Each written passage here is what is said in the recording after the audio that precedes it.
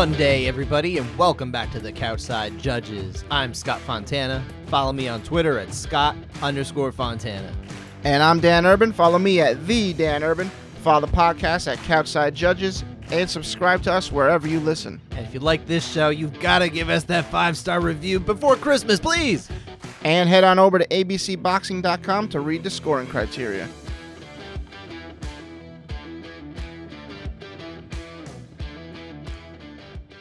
Dan, it's really glad. I'm really glad to be doing this show with you right now that we're getting started here, because for a while you forgot, I think, your own name and the podcast when we were doing this intro. It's true. It was pretty ugly.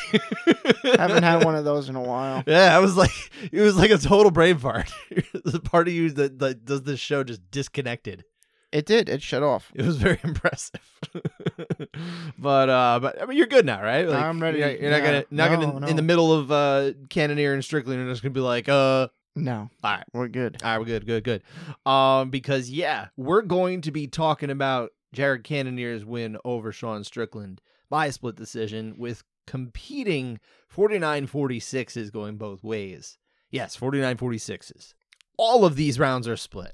That is going to be the topic of discussion here today. However, wait, have we? I don't know if we've ever done all 5 rounds. Rounds that wasn't past judgment.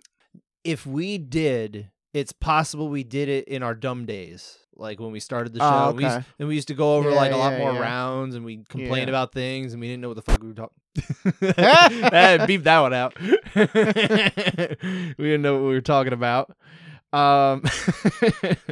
But yeah, I would say since the show started, this is definitely the first one that we were going to talk about all 5 split rounds. And to be frank, I didn't have enough time to do the research before recording this, but I almost wonder if could this be the first UFC main event where all 5 rounds were split? I don't know. Possibly. I mean, it's annoying for a whole other reason. What's the reason? Is that annoying? People aren't up in arms about this one. Why is that not? Why is that annoying? That's annoying because it's like because now nobody wants to listen to the show anymore. Like, they're saying, "Oh, we don't care about the Couchside Judges." Is that what you're saying? No, I'm saying because Pimblett Gordon was a close fight. But you're just upset because Dana's Golden Goose got the nod. That's really the only reason they're upset. I mean, I don't want to go deep into that one today. But that's the reason. So it's just annoying. Annoying. Well, if you're going to get mad at all of them. But I would say it's not annoying because, yes, honestly, you're right. Nobody's saying, I guess, is like super up in arms about this, right? Nobody's really going crazy about it. I was listening to the UFC, post-fight show, and Michael Chiesa is even like, I look at those rounds and I'm like, you know what? That kind of makes sense to me. They're all close rounds. I'm like, voice of reason here. There you go. Yeah, do it for every fight then. Have this thought for all the time. Well, when it's close fight. I mean, round 1 last week. Not just when it's the guy you don't, when it's 2 guys you really don't care either way how it goes. But when one guy you want to see him fail, and it goes his way, and then that's what you get mad about. I know. And then you blame the judges for it. Hey, look, we had that show last week, man. I thought it was a good show. Let's stick to this one, my brother. Yeah, I'm just annoyed. I just think I really do think that it's. See, I'm the other way from you. I'm actually just very glad that we had a fight that actually had a bunch of close rounds, like literally all 5 of them, and Twitter's collective head didn't explode. Fighters, media, our collective head is still intact. No one's going nuts. We all seem to kind of get it, and we're just gonna move on because we watched something that makes sense that all the rounds are close. And I had people in Twitter mentions, things like that, like replies and things that were kind of asking like, well, why can we have this and that kind of thing? And it's like, well, listen, the score, it's not the scoring that's the issue here, like necessarily. It's not the criteria or anything like that leads to a round where all 5 rounds are split up. It's kind of the nature of the beast. These are close rounds, and we have individuals sort of sitting in completely different areas of the cage. They see different things. Their views are obstructed or not obstructed by one thing or another, and it looks like it lands or misses better or worse to certain people. It's kind of just the nature of that beast, and it makes a lot of sense to me. And I think a lot of people seem to understand at least the fact that they're all close rounds, that they're latching onto that one, and that's a start, right? Maybe in this past week we've taught them that rounds are going to be close. No. And they can go either way sometimes. No, the people have not learned anything, sir. Well, they just upset me. I'm just glad. I'm glad that we have this here, but I have no faith that they actually learned. Okay. There's a difference here, sir. You gotta temper your expectations. But again, we actually are going to head into this break, and I think it's a net positive because as much as it's crazy that this happened, we're going into the break not off of last week, but off of this week, where people seem to have gone in with a more favorable view of, hey, this makes sense, let's move on, and maybe judging doesn't seem so terrible. Yeah, let's get away for a few weeks. We're still going to do our show, sir. I know. I mean, not going anywhere. Get away from, let's take a break from fights. I do like that this is my favorite time of year, to be perfectly honest, because I need the recharge. Well, who doesn't love Christmas? Well, there's also that. I'm a big Christmas guy. And happy Hanukkah to those who celebrate, and happy Kwanzaa. Anybody, whatever it is that this holiday season means to you, I hope it is merry and bright. But from my family to yours, Merry Christmas, which is coming up before we have our next show. But we're not wrapping up, sir. We got a lot to talk about, especially rounds. But really quick, before we get into the rounds, let's I want to talk a little bit about the main event here, because obviously we do have a winner in Jared Cannonier. It's a split decision, very close fight, but he does get the win. He gets to kind of keep his place in the top of the middleweight division. He's number 3 in the rankings here, and it's not like he's going to get the next title shot, because they're going to run it back ostensibly between Alex Pereira and Israel Adesanya. So he's kind of in a holding pattern here. What does this mean for him, this win? Nah, it just keeps him where he's at. Still in the hunt. He can't even fight Robert Whittaker. That's not a fight that they would run back at this point. Doesn't make any sense. You got to do something with this guy. What would I do? Yeah. I thought Whittaker was fighting Costa. But what I'm saying is you can't fight. They can't fight. So what would you do with Cannonier? I don't know. Roman Dolidze?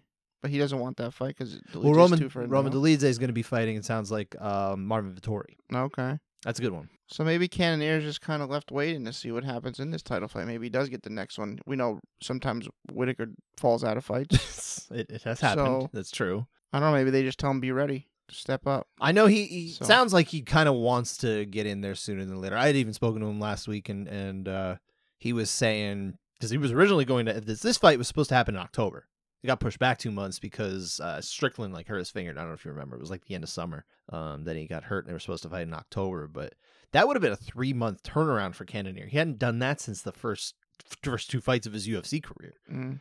And I asked him about it, and he's like, it's not something that I didn't want to be active. I've just been hurt the last few years, and now I'm healthy. I kind of want to get in there. So yeah, maybe he will get lucky in that sense, and he won't have to wait too long, because it does seem like he's kind of odd man out for a few reasons. So, I mean, would you put him against someone like Dricus du Plessis?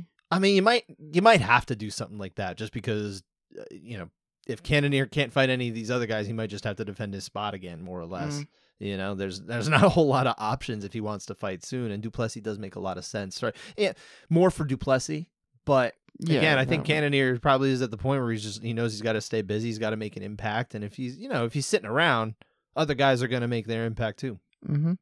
So, but what about Sean Strickland? Here's the question for you. Because obviously this is a close fight. Realistically, could have gone the other way. One judge, in fact, did give him 49-46, saw the fight for him. And it's entirely reasonable to get there. Having said that, he's now lost 2 in a row. He's not looking like a world beater. He goes out there and he has, his close decisions, or, he's not really getting those emphatic results that seem to match the way he promotes fights in any way. Has he peaked? Yeah, if fights don't get booked longer than 5 rounds, I think that. So yeah, I suppose. So what you're saying here is probably he would go back to the quote unquote 3-round status. No, what I'm saying is, what are you trying to say? If he got like 9-round fights, I think he'd be really good. I think probably because he fights like he has still half a tank left by the end of it. Mm-hmm.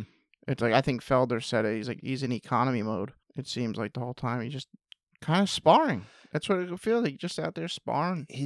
Honestly, he just seems kind of overly patient and willing to like wait for shots, like opportunities, which is good. I mean, when some opportunities would present themselves, you saw him really capitalize in there. But like, he's not really doing it. I mean, sometimes they're not presenting. Like there are levels to this competition, and he's facing the top competition now.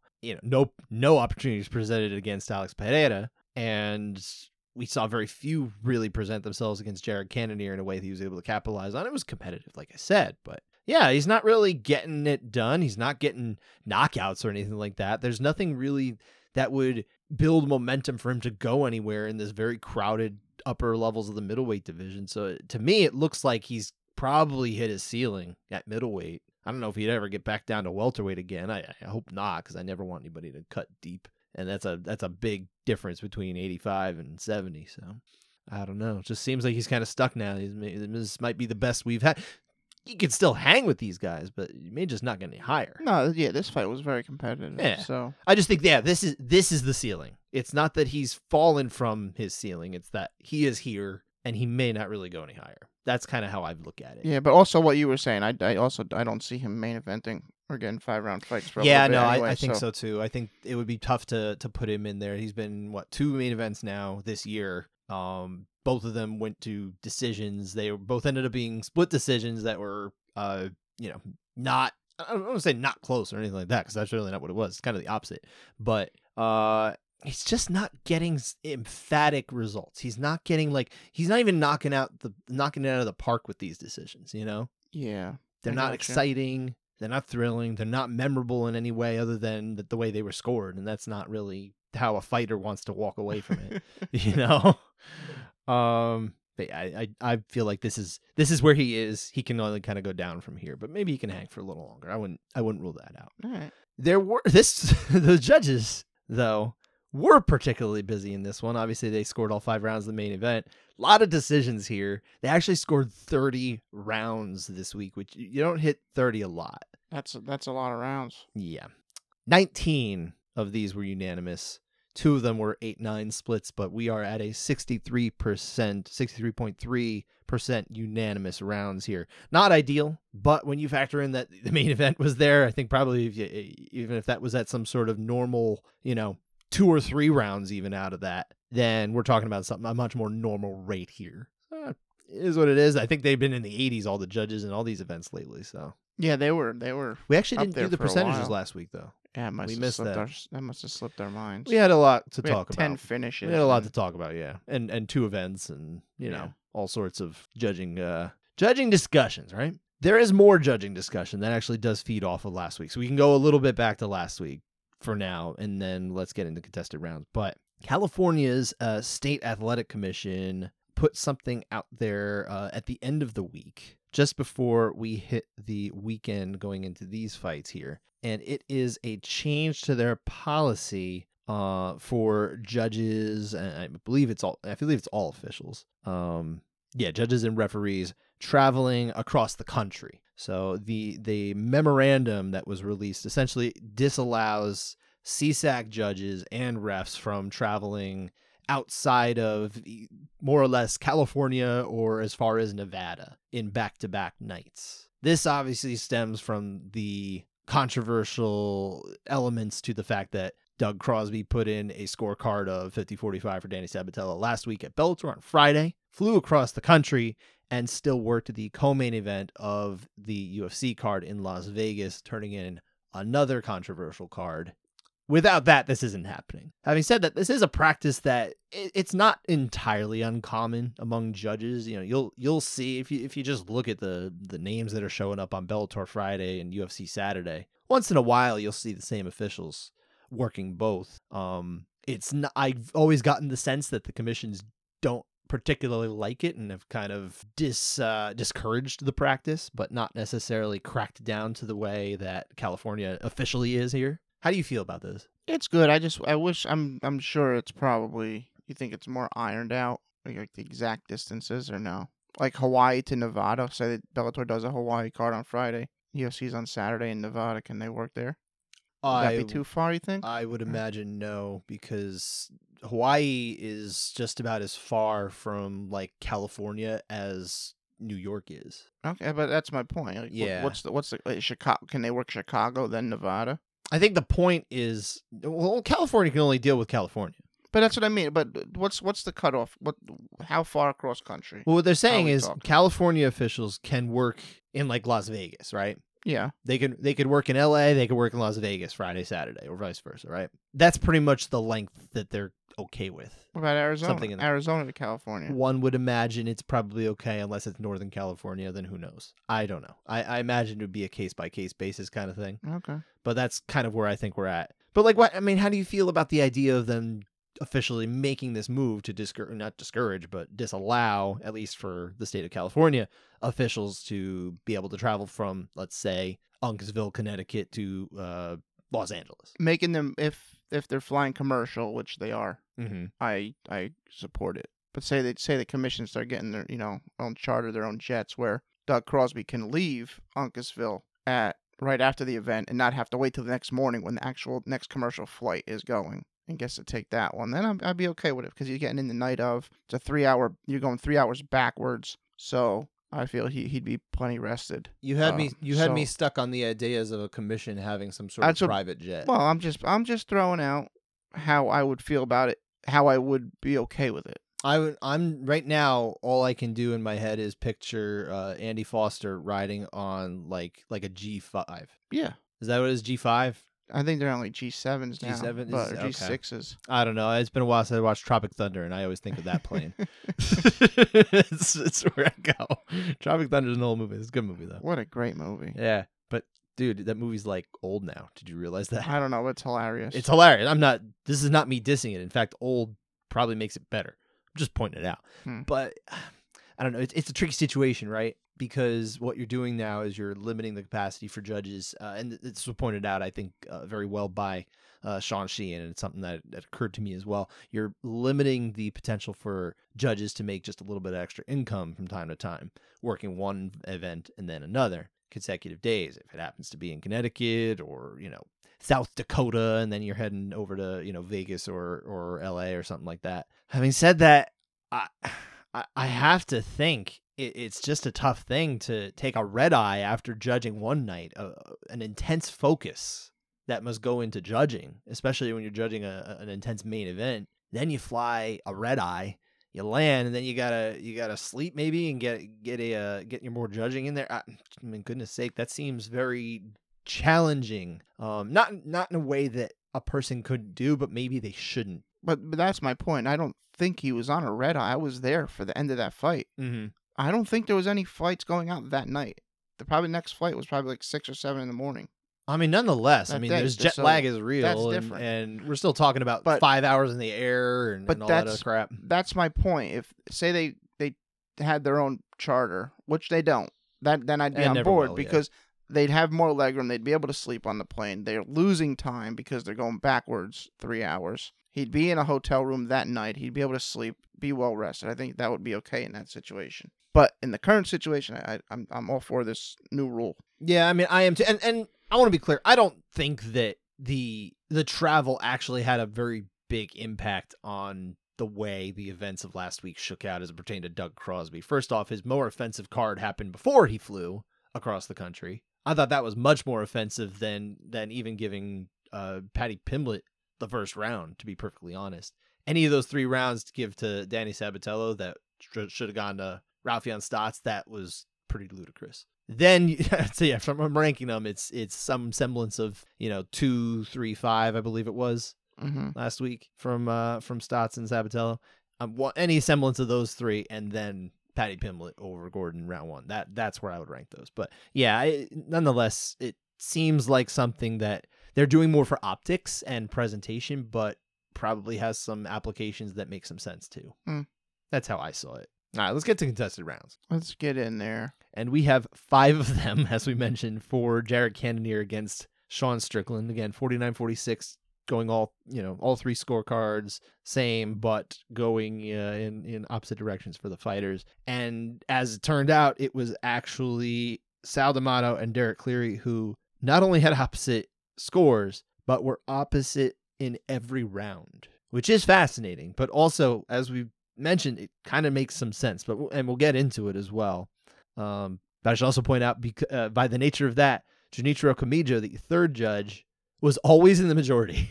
All right, he is every round. If he had it that way, that was the majority. Impressive.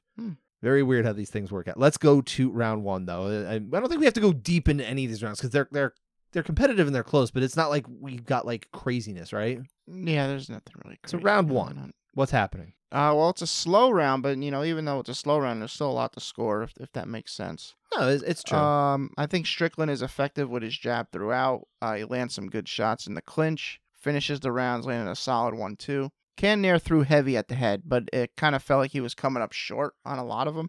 He did, however, land about 4 heavy leg kicks, but I favor Strickland 10-9. No, I went the other way. Actually, the leg kicks kind of left an impression on me. Okay. That's more or less. I think the leg kicks felt like the deciding factor for me in what I thought was a close round. Right. But yeah, very close. Nothing deep, nothing big, nothing that kind of like makes you jolt, right? And say, oh, maybe for that guy, Yeah, just wasn't one of those moments. I kind of was waiting for that this whole fight. Yeah. I think later on we got some that were like closer to that. As we get to those rounds, we can talk about that. But yeah, this one did not have that. So I sided with the majority here, which were judges Cleary and Camijo. For Cannonier, you had it for Strickland the same way as Judge D'Amato. Yes. We are not in agreement. And now I hate you. Moving on to round 2. Very close round. I thought we'll say that a lot today, aren't we? I'm going to say it a ton. You should. I felt Cannonier wasn't missing as often as he did in the first round, and he continued the heavy leg kicks. Strickland landed solid jabs, pretty good ones, snapping the head back, landed a right hook a couple times. I thought it was really close, and right in the final seconds, Cannonier lands a heavy right hand, and that really squeaked it over the edge for me. 10-9 Cannonier. I had it for Cannonier as well. Really close. I don't really have a ton to add to that. All right. Yeah. So, but it was judges Cleary and Camijo once again who saw it that way.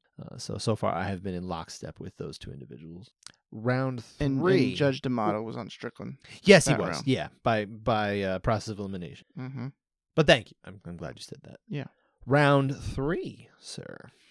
Strickland picking up the pace, landing good jabs and combos, snapping the head of Cannonier back. Cannonier landed a couple good power combos to the head himself. I just think Strickland was a little bit more effective this round.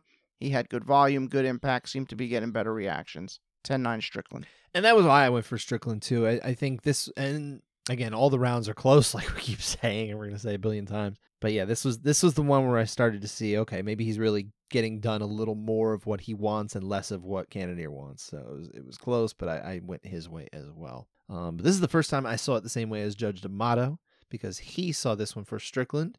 So did Judge Camijo. Mm-hmm. Because again, if we're talking about anybody in the majority, it's always Camijo as well. It was Judge Cleary again who saw this one for Cannonier. Yeah. But again, it's not crazy to go the other way on this one. I don't think at all. It isn't. Round 4 now in a fight that no one knows how the heck the scoring is at this point. No one at all, really. Coaches, nothing. Nope. Early, it seems Strickland is starting to find his home, and often.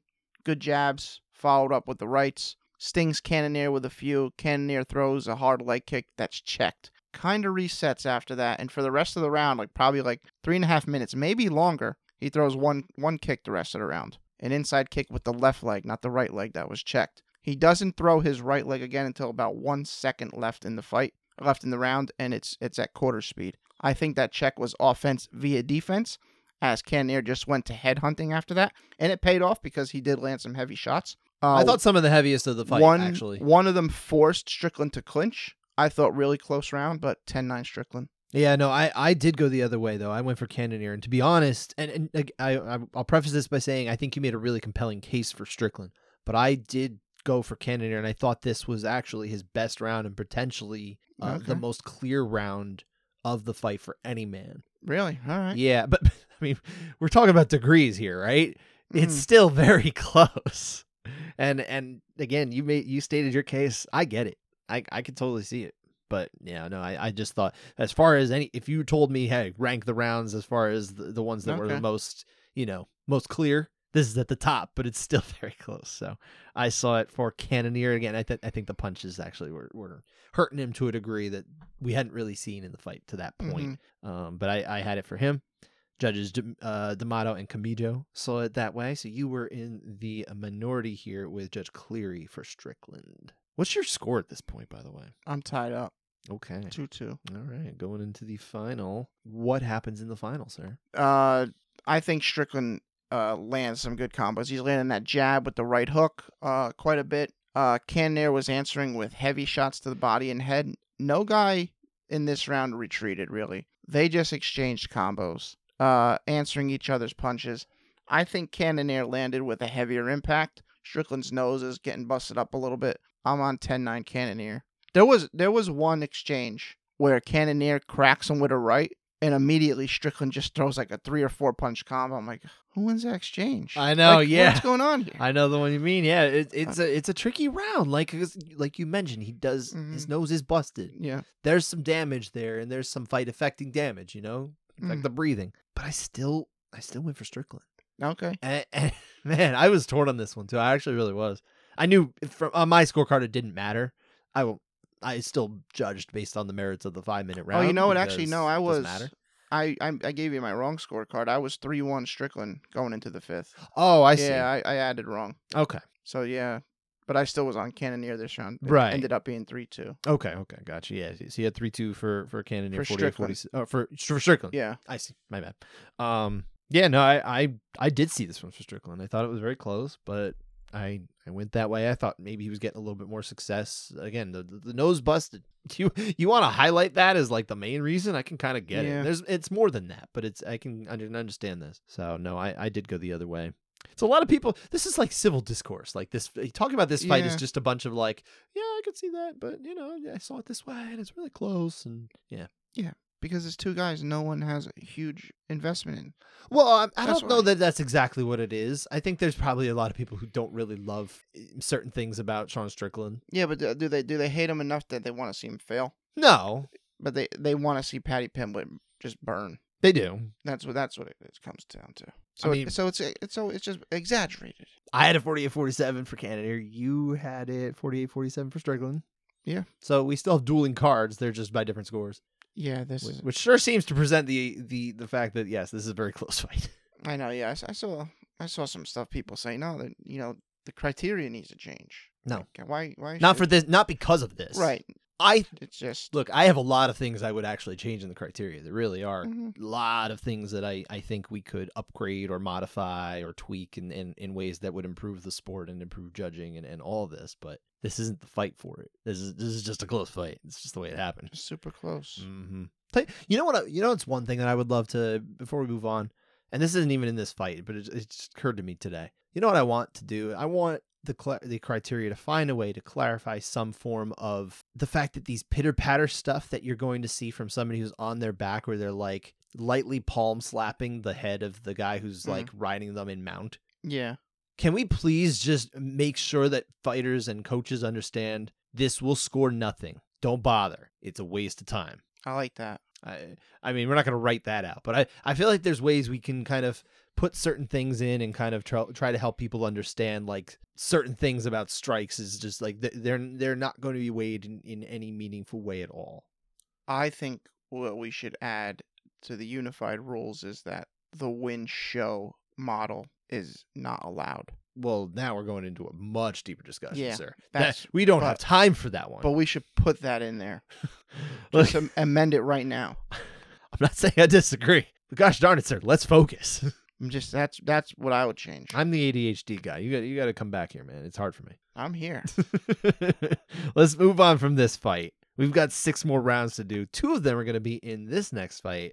Renat Fakhretdinov got the win over Brian Battle. 230-25, sir. And a 30-27. Mm-hmm. So we're talking about 2 rounds of potential 10-8s. It's not a 10-7 thing. That's just crazy. We would lead the show with that no matter what happened. Yes, we would. Yes. That would jump to the lead.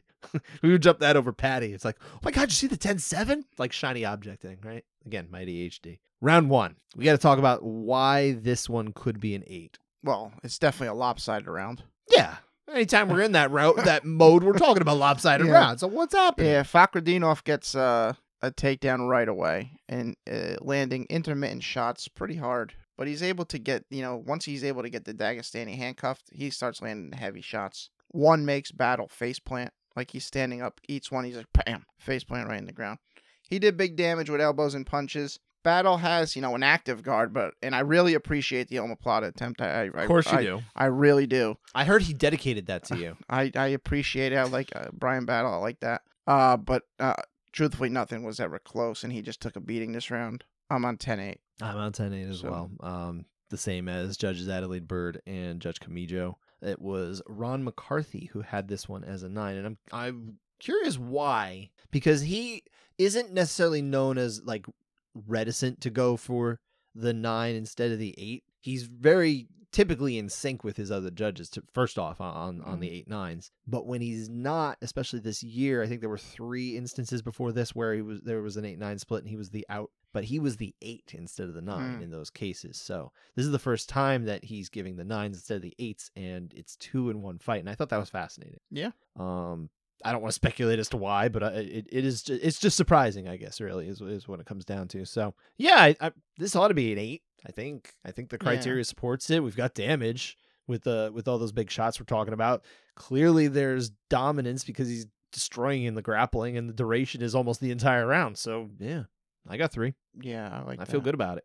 Mm-hmm. About round 3 of this fight, which round 2, by the way, definitely not, pretty much not an 8. It was all 9s on the cards. Yeah. So, what about round 3? Well, Fakradinov gets it to the ground in a whole new way. This time he drops him with a right hand and follows straight down into guard. And he's like, and Battle's like obviously kind of out of sorts too. It's not just that he got him down, like, Well, he got dropped, yeah. But he kind of phased. But you know how sometimes he gets dropped and they're fine, but like he was kind of like, what was going on, for at least a beat. Yeah, I guess. Man, I didn't see it like that though. I'm not saying he was about to get finished. No, but he was because the thing is, Fakradinov, he kind of just hangs out there on top, holding on position for a lot of this round. I took that as maybe lack of finishing instincts. But he does land a couple heavy shots when he actually does decide to throw. I got to the 8 at the end when he postures up and throws a bunch of strikes instead of just these to stay busy strikes kind of. Battle actually gets up to his feet and then he gets slammed to the ground, heavy takedown. I thought it was good slam. I thought it was dominance in the grappling because of that, and holding down Battle, who clearly doesn't want to be there, and the damage from the end, not so much the beginning. Oh, I disagree. I think I'm not saying the knockdown. Of course, gets there. Sure, but before the end, if he's not doing this, I'm on a 9. I will tell you, I'm up until the point where kind of that last minute is mostly what we're talking about here, where he gets the slam, he's got some more heavier strikes that are landing, it's that kind of thing. Yeah. There's a lull in this fight from between the point he knocks him down and the period where that starts. It's a deep lull, and I can understand why. Okay, maybe we're talking about an 8 here, or excuse me, a 9. But yeah, I think for me, it put it over near the end. I think it's not that you need to be consistently damaging every single minute of the fight. I think you can get there anyway. Plus, there's 2 Ds, even if you don't have that. And there was a deep knockdown that I thought was a good one. So I felt this was perfectly fine as an 8. No, I'm okay with it being 8, but round 1 was the better 8. Round 1 is the better 8. If I'm ranking them, yeah, that's the deeper one. So, but again, it was the same judges. Like we said, it was 30-27. So Judge McCarthy is the one who sees this as a 9, and Judges Bird and Camijo gave the 8. Okay. We only have 4 more rounds, sir. It's kind of crazy. We're moving along. Yeah, we are moving along. I don't think we have to go deep into a ton of these. In fact, this next round, just not a whole lot happening, but it's the first round of a main card fight. Amir Albazi, who ended up getting a 3rd round finish, knockout of Alessandro Costa, who had his head gently stroked by Keith Peterson to try and get him back after he'd been knocked out. It was very. I thought it was sweet. Okay. No, he's just doing his job, but it was just kind of funny. Yeah. It was a funny look. Nice guy. Yeah, oh sure, yeah. No nonsense though. So they say.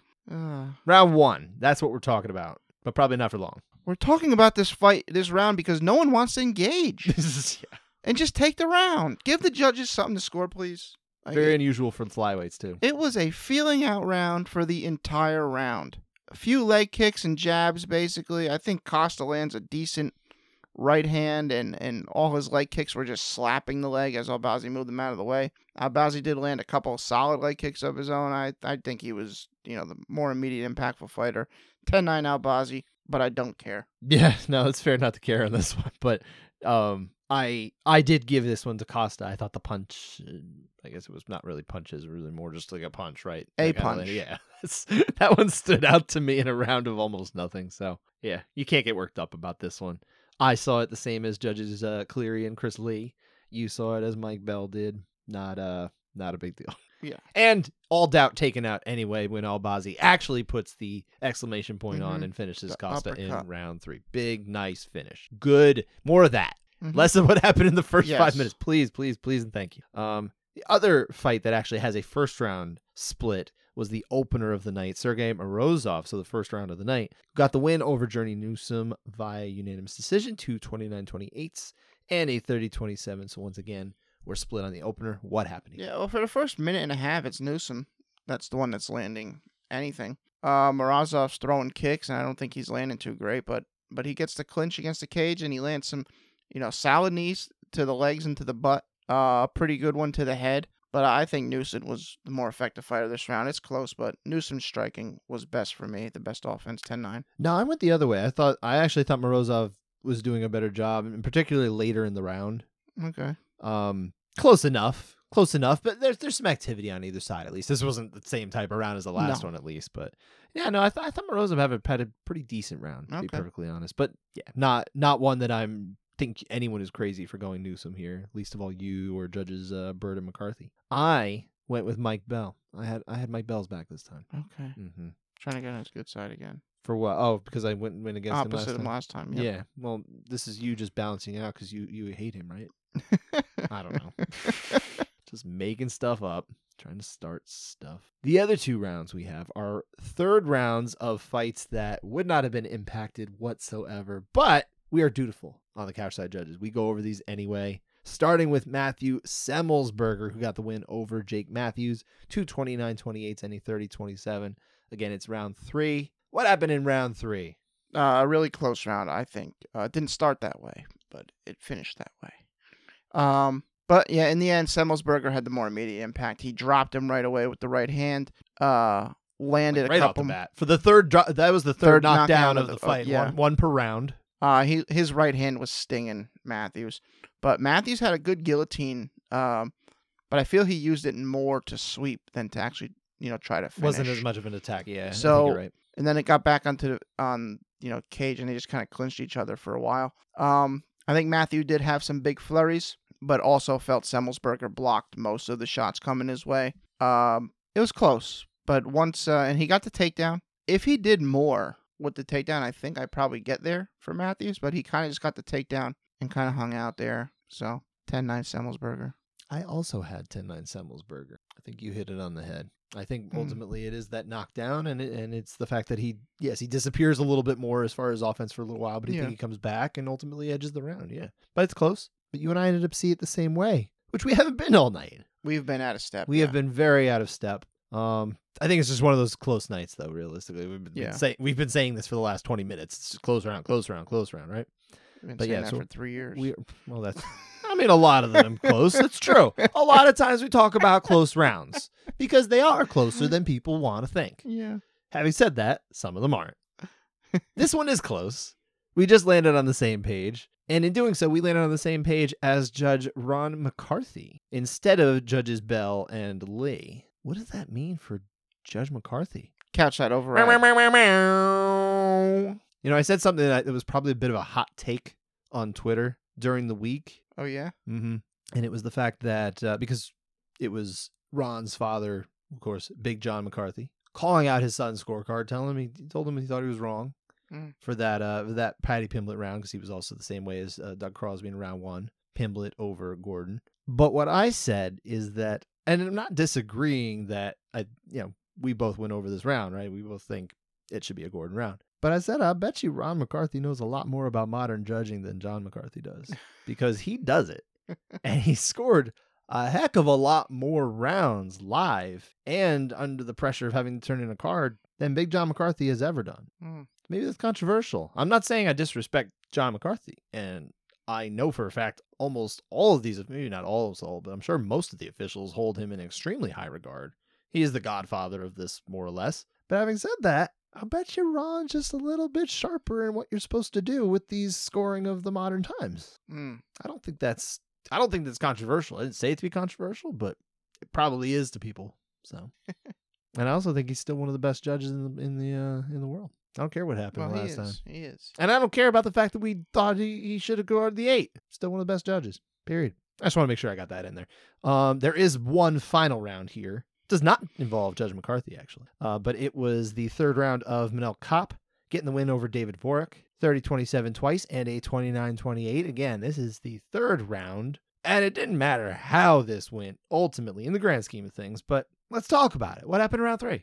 Well, Kopp he's having fun in there. He's doing a lot of taunting, a little bit of showboating, while Dvorak is trying to land heavy shots to end it, but he's missing. Kopp lands good calf kicks, heavy combos to the head. He does get caught a few times because, seems to be playing in there a little bit. He kind of lost a little bit of respect for what Dvorak has.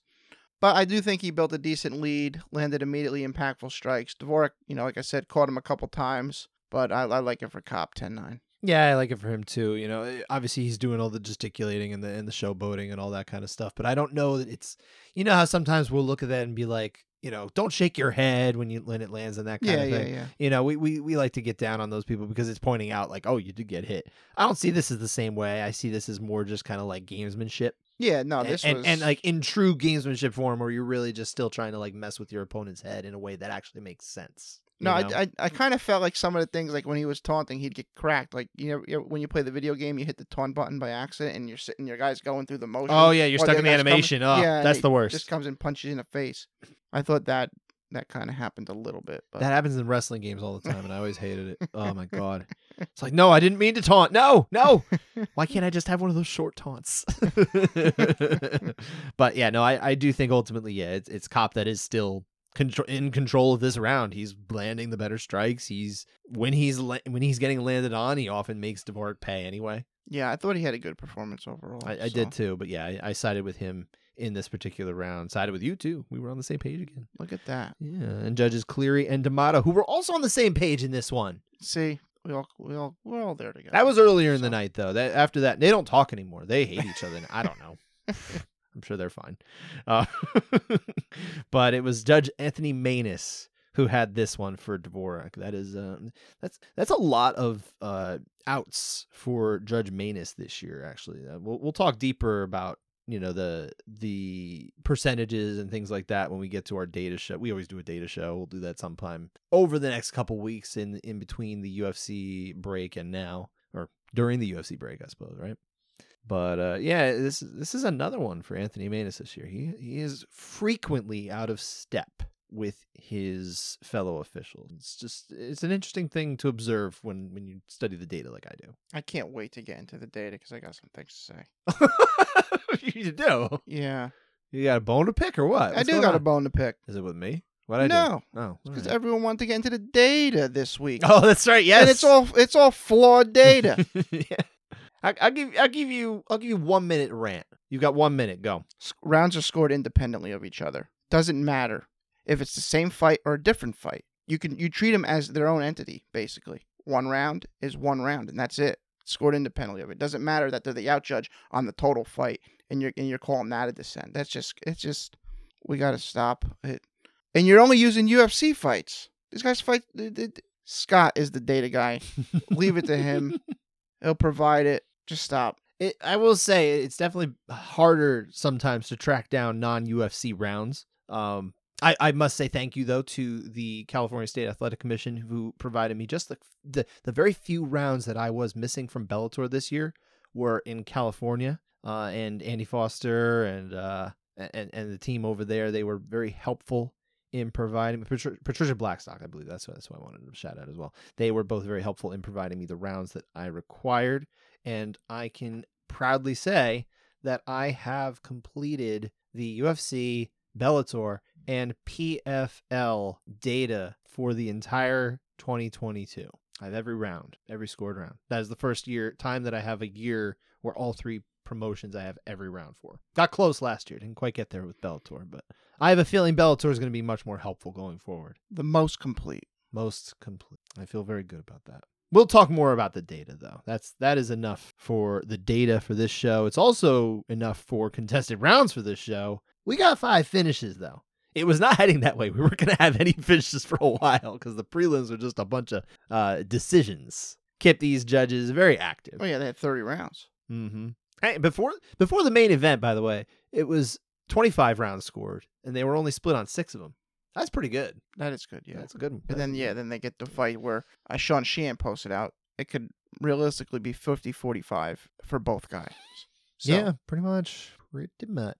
But, so 4 of those finishes, and by the way, all 4 of these finishes that I'm going to be talking about, the knockouts, were all on the main card, and the 1 submission was on the prelims. 2 of the fights ended in the first round. What was your favorite? No shock here.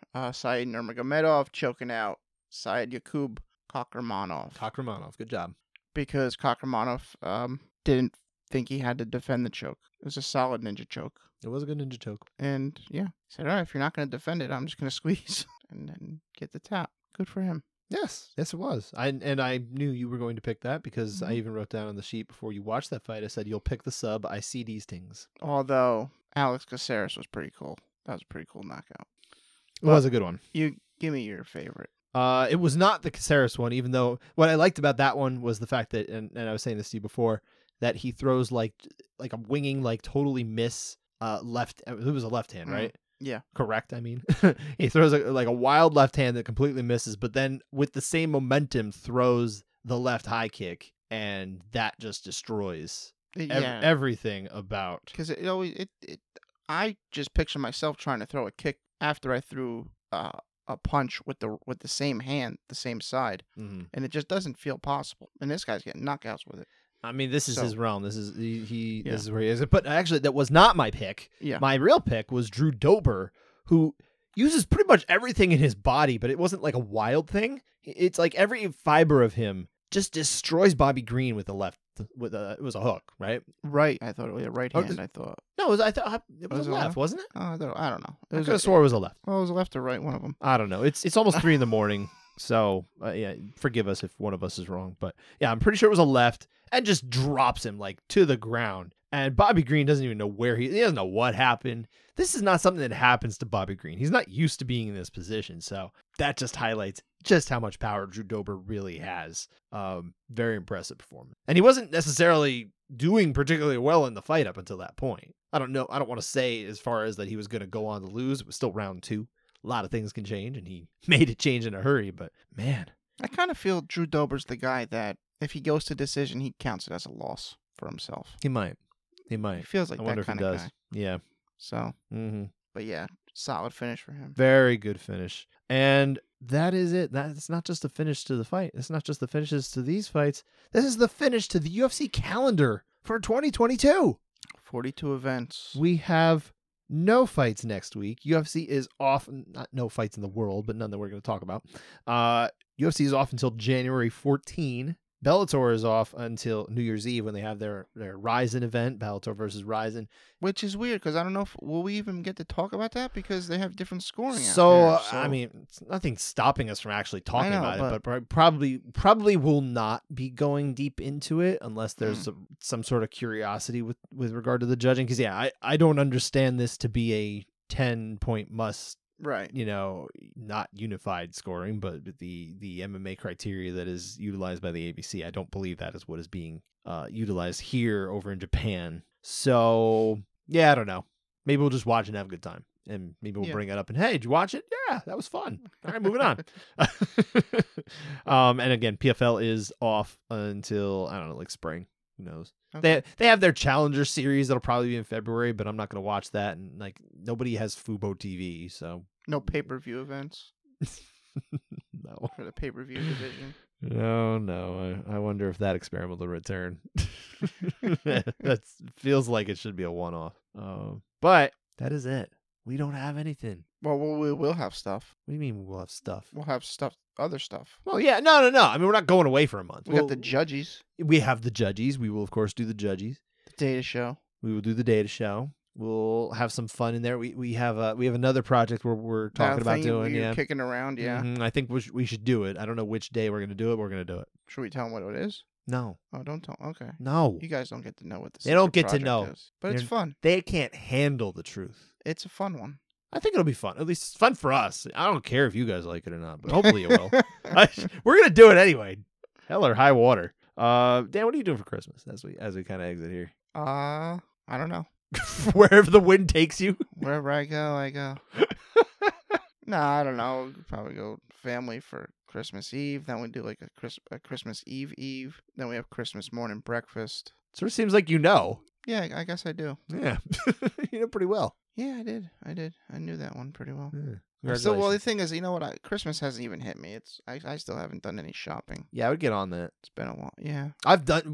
We've done shopping. Because obviously I've got the little kiddos, as you know. But also one of my sons is celebrating a birthday over the winter break too, so we have to have presents for that as well. Nice. And I believe firmly in the and cake, of course. Mm-hmm. I believe firmly in the separation of Christmas and birthday, so that he should get just as many presents as his brother got back in August. Yeah. So it just kind of increases the burden of figuring out, well, what does this kid want? And what is he going to use? And how much money am I supposed to spend? What does he even care about? And I don't know. I think we're going to get him a bed, like a big boy bed. You know, he's still sleeping in the modified toddler bed.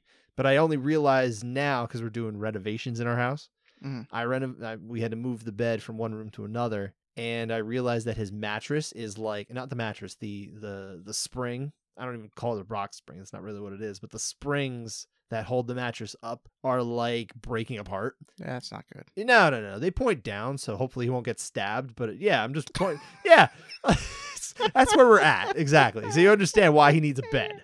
He needs a bed. Get the kid a bed. Well, he shouldn't have been jumping on the bed. That's his fault. He broke the bed. 100% broke the bed. It was definitely him, not his brother. Okay. He's a giant bouncing boy. Sometimes you just gotta jump on the bed. I get it. Not this bed. When you go to a hotel, is the first thing you get on the one bed and you jump across to the second bed? Probably when I was a kid. Now I find the bed and I just plop into it and I hope I don't have to move for like a minute. Okay.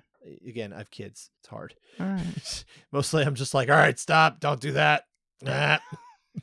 Please don't kill me. Don't climb on me anymore. Stop it. All right, that does it. We'll be back again after Christmas. Happy holidays. Merry Christmas. Thanks for listening. What Dan said, and enjoy the time. If you don't celebrate anything, I don't know, just say something nice to somebody. Thanks for joining us.